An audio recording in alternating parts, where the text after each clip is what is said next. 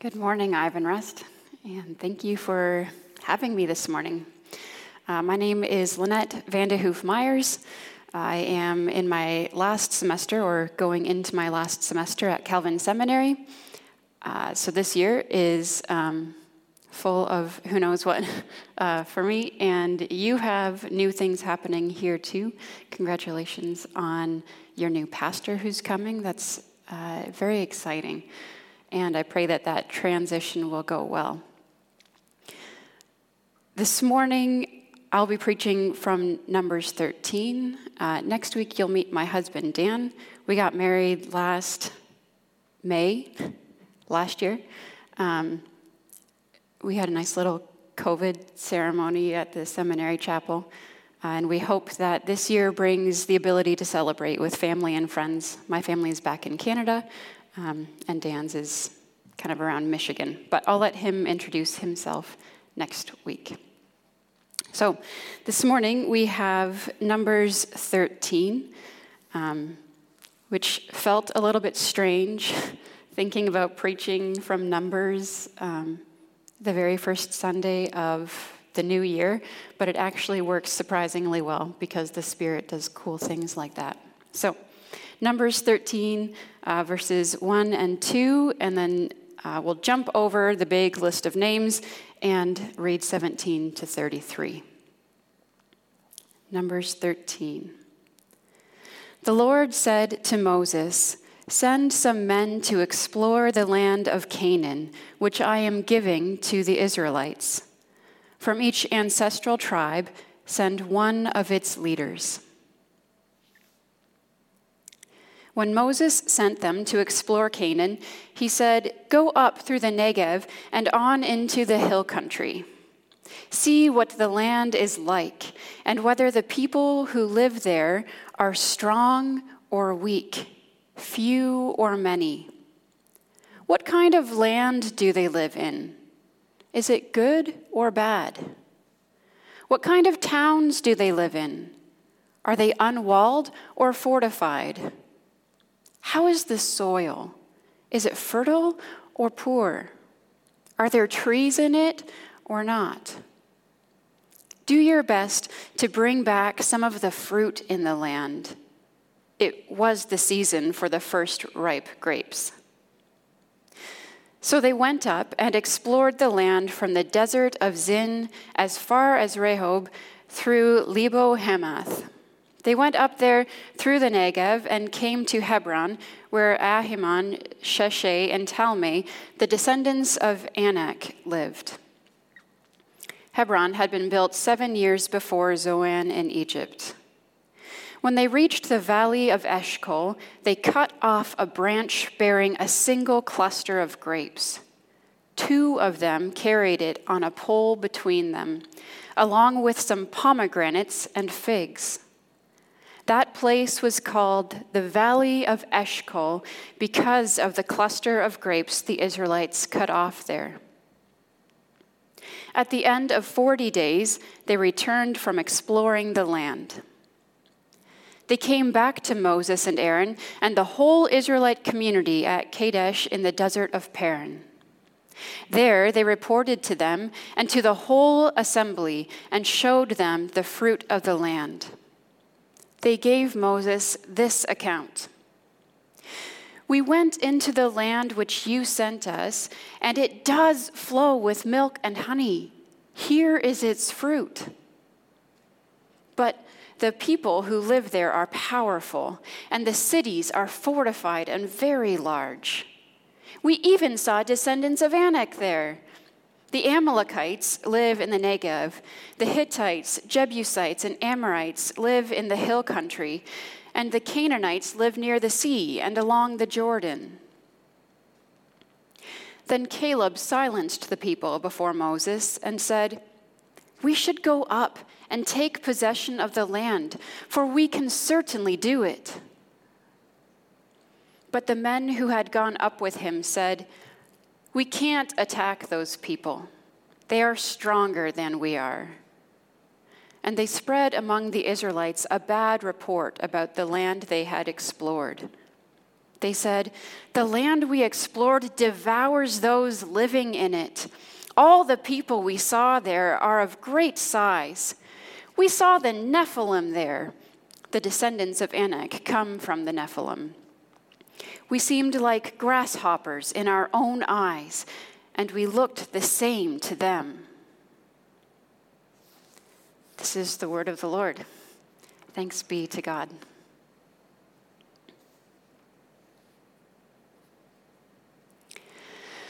Joey is a little boy, about 7 years old. He likes to go exploring in the field behind his house. Joey wades through the tall grass. He's on the hunt for grasshoppers. When he spots one, he sneaks up to it slowly. He doesn't want to scare it away yet. When he gets just close enough, he stomps on the grass right near it. The grasshopper jumps up and flies a short distance away. Joey is delighted. His eyes frantically follow the grasshopper's flight, its jumping flight. What a fascinating little creature. Joey never tires of sneaking, stomping, and staring at that little body and its wings. The burst of activity that follows his stomping. It's a small stomp by human standards, but a giant stomp from a grasshopper's point of view. The giant connected to that stomp is very frightening indeed. Most of the explorers in our text today view their adventure with grasshopper eyes. The Lord told Moses to have some men explore the land. And so Moses sends men from each tribe on that mission. He has questions. Is the soil good? Are things growing? Are there trees? Does fruit grow there? And then Moses adds some non-land questions to the agenda. How are the people and their cities? Are they strong, powerful? This is the land the Lord promised to their ancestor Abraham generations ago. These are the inhabitants that the Lord promised to conquer on Israel's behalf. But what are they like? Moses and the people want to know what they're up against. It's been weeks since the men left, but now they've been seen at a distance by the watchmen. They're finally returning. The whole Israelite camp is curious to hear their report. What have they discovered about the place that will be their new home? The men finally arrive. They have a very large bunch of grapes with them. That seems promising. They must be very tired. It's been a long journey, and no one knows what they've come up against. The explorers begin to report their findings. There is good news. The land is indeed very fertile. They show the big bunch of grapes. Look at the bountiful crops that can grow there. The soil must be quite good. There are trees and fruit growing in different places. This is delightful to hear after spending much time in the desert. In their new homes, they will have farms and they will grow their own food and they will have enough to eat. Then the mood shifts a little. The explorers note that they did see a variety of people living in the land. They seem strong and powerful, and their cities are fortified. The people are big, basically the descendants of giants. The people begin to murmur. They were not anticipating giants. The people are growing anxious. Caleb, one of the explorers, tries to turn the report back in a positive direction. But it seems the other explorers have already made up their minds. It's impossible. The people are too big and too strong. Their story grows, as does the people's fear along with it. The land is no longer fruitful and filled with hope. Now it devours the people that live there. It doesn't provide enough food for people to eat. They won't survive. But they don't really even need to worry about that because they won't get past the people. They're giants, and not just any giants. They're the Nephilim, those part human, part angel people from before the flood. They're enormous, practically otherworldly. There is no hope of defeating them, ever. The Israelites are basically grasshoppers next to them. Tiny insects, easy to spook or crush. Canaan will never be their home.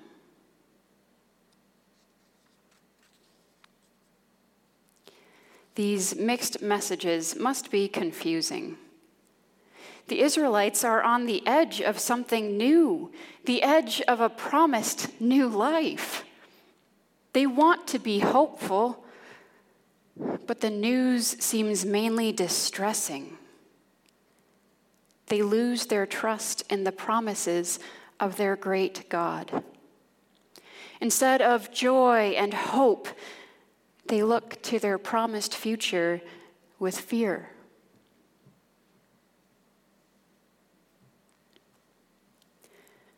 Like the Israelites, we are on the edge of something new.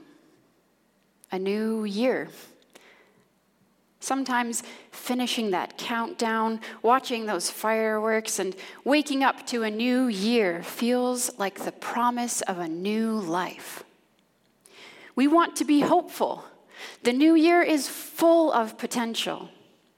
Graduations, retirements, new jobs, new family members, new homes, new friends, new hobbies.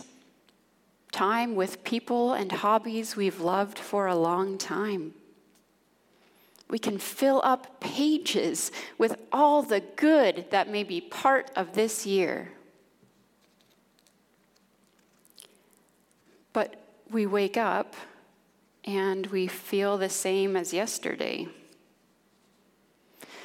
We have the same bad habits. We have the same issues in our relationships.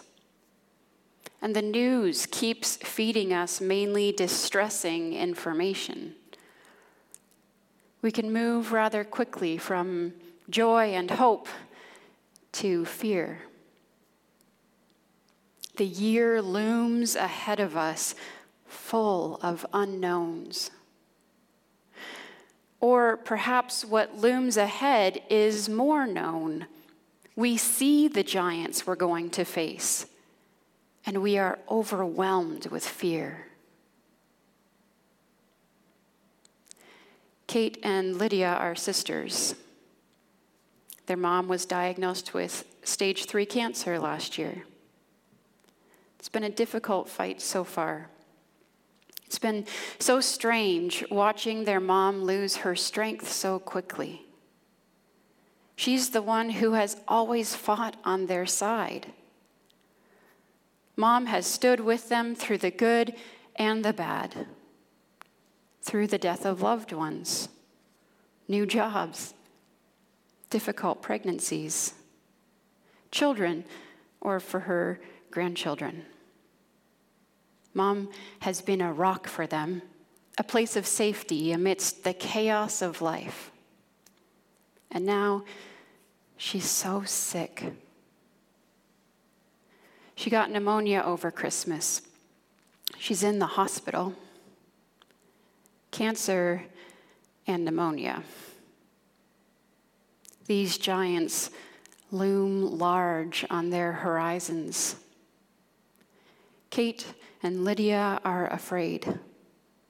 They are afraid of a future without Mom.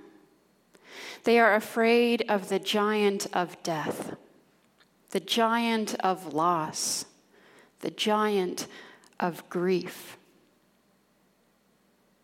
Kate and Lydia look to this year, their future, with fear. For David, a single dad, it's his business and his kids.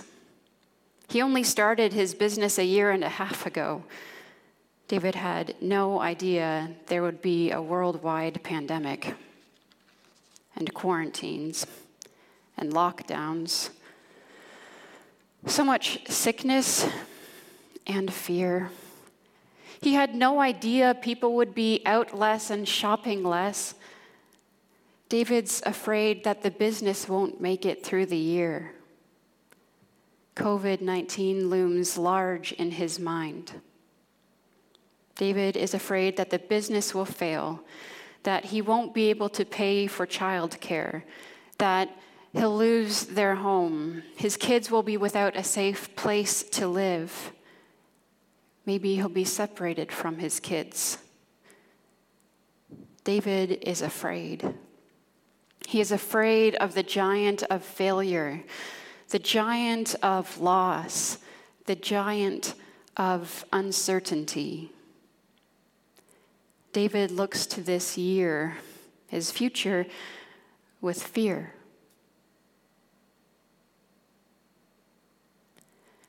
Like the Israelites, we lose sight of hope. We forget about the promises made to us. We feel we must handle these giants alone. But all we have are little grasshopper bodies. And there are stomping giants' feet surrounding us.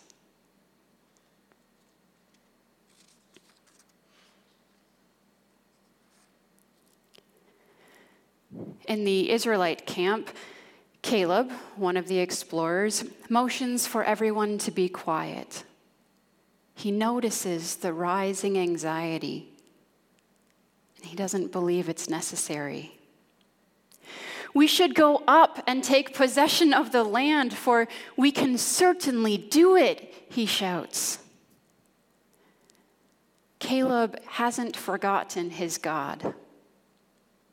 Caleb knows that the Lord has promised to go with them and before Israel and fight for them. He remembers the Lord's saving actions throughout their wilderness journey. The escape from Egypt, crossing the Red Sea, manna and quail from the skies, water from rocks, battles won. Caleb is confident that the Lord will make good on his promises. The Lord will go before them. The Lord will fight their battles. The land that the Lord promised their ancestors will be theirs. They need only trust. Caleb has seen all the same sights as the other explorers. He has seen the good soil, the trees and fruit growing. He has tasted the produce of the land. He has seen the people and their cities. And yet, Caleb's response is very different than the others. Caleb chooses trust in the Lord instead of giving in to fear. This choice does not take away the fear that arises within him. Caleb is not impervious to fear and anxiety. However, the fear does not rule his choice. Trust rules his choice. Trust in the God who created the land. Trust in the God who promised the land to Abraham. Trust in the God who has proven himself faithful many times, even in Caleb's lifetime. Caleb trusts God. Caleb is confident that God will act as he has promised. And because Caleb trusts God, he will live in the promised land. Another promise from God. Those like Caleb who choose to trust the Lord's faithfulness will live in the promised land. They will taste its fruit and enjoy God's rest. Like Caleb, we can shift our gaze. Instead of seeing only our own small grasshopperiness, we look to our great God, our faithful God, the God who created the world, the God who created our small bodies, the God who kept his promises to Israel, the God who became a person and lived with us,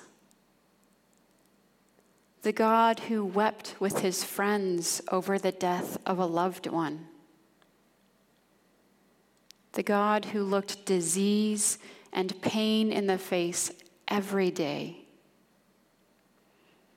the God who spent most of his time with the poor, the homeless, the people on the edges of society, the God who cried out and wept over his own coming death. Yet he also chose to look to the faithful Father instead of giving in to his fear.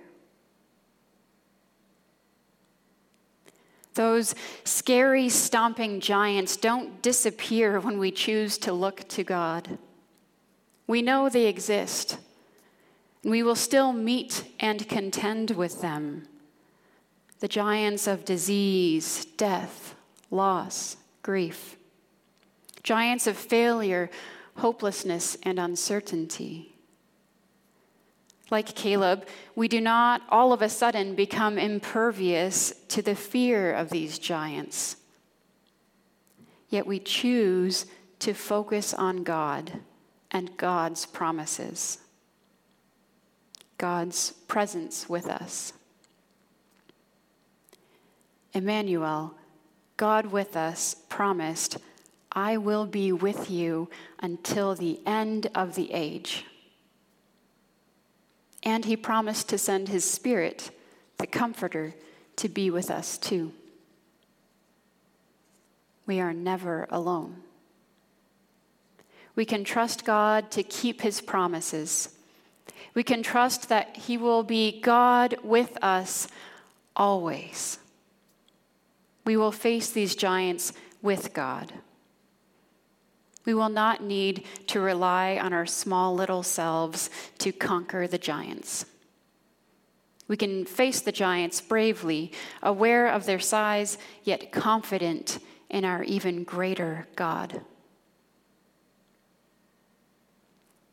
We each have giants that loom on the horizon of this new year. Mine happen to be giants of exams and interviews and bureaucracy and the giants of uncertainty, loss, and grief. These giants loom on my mind's horizon. I am tempted to give in to fear, anxiety, and despair. The giants feel so big. Sometimes they almost overwhelm me. But then I remember Caleb and Jesus, God with us. I remember that I do not and will not face these giants on my own. I will never be alone this year. God promised to be with his people as they faced the giants in their promised land. God promises to be with me as I face the giants in the year ahead. And God promises to be with you as you face your giants in the year ahead. God invites us to trust in him, and he promises us rest when we do. The giants remain, but we rest in the promise that God goes before us and with us, fighting our giants. People loved by God, I invite you to trust in God and rest in God's presence in 2021. Let's pray.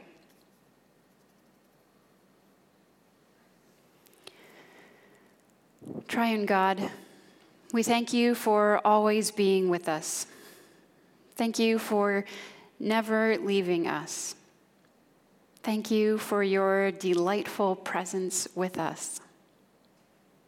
Thank you for inviting us into your rest. We need your help to trust you. We cannot enter your rest on our own. Please grow the seeds of trust in us that they may bear fruit. May your peace flow in and out of us. In Jesus' name we pray. Amen.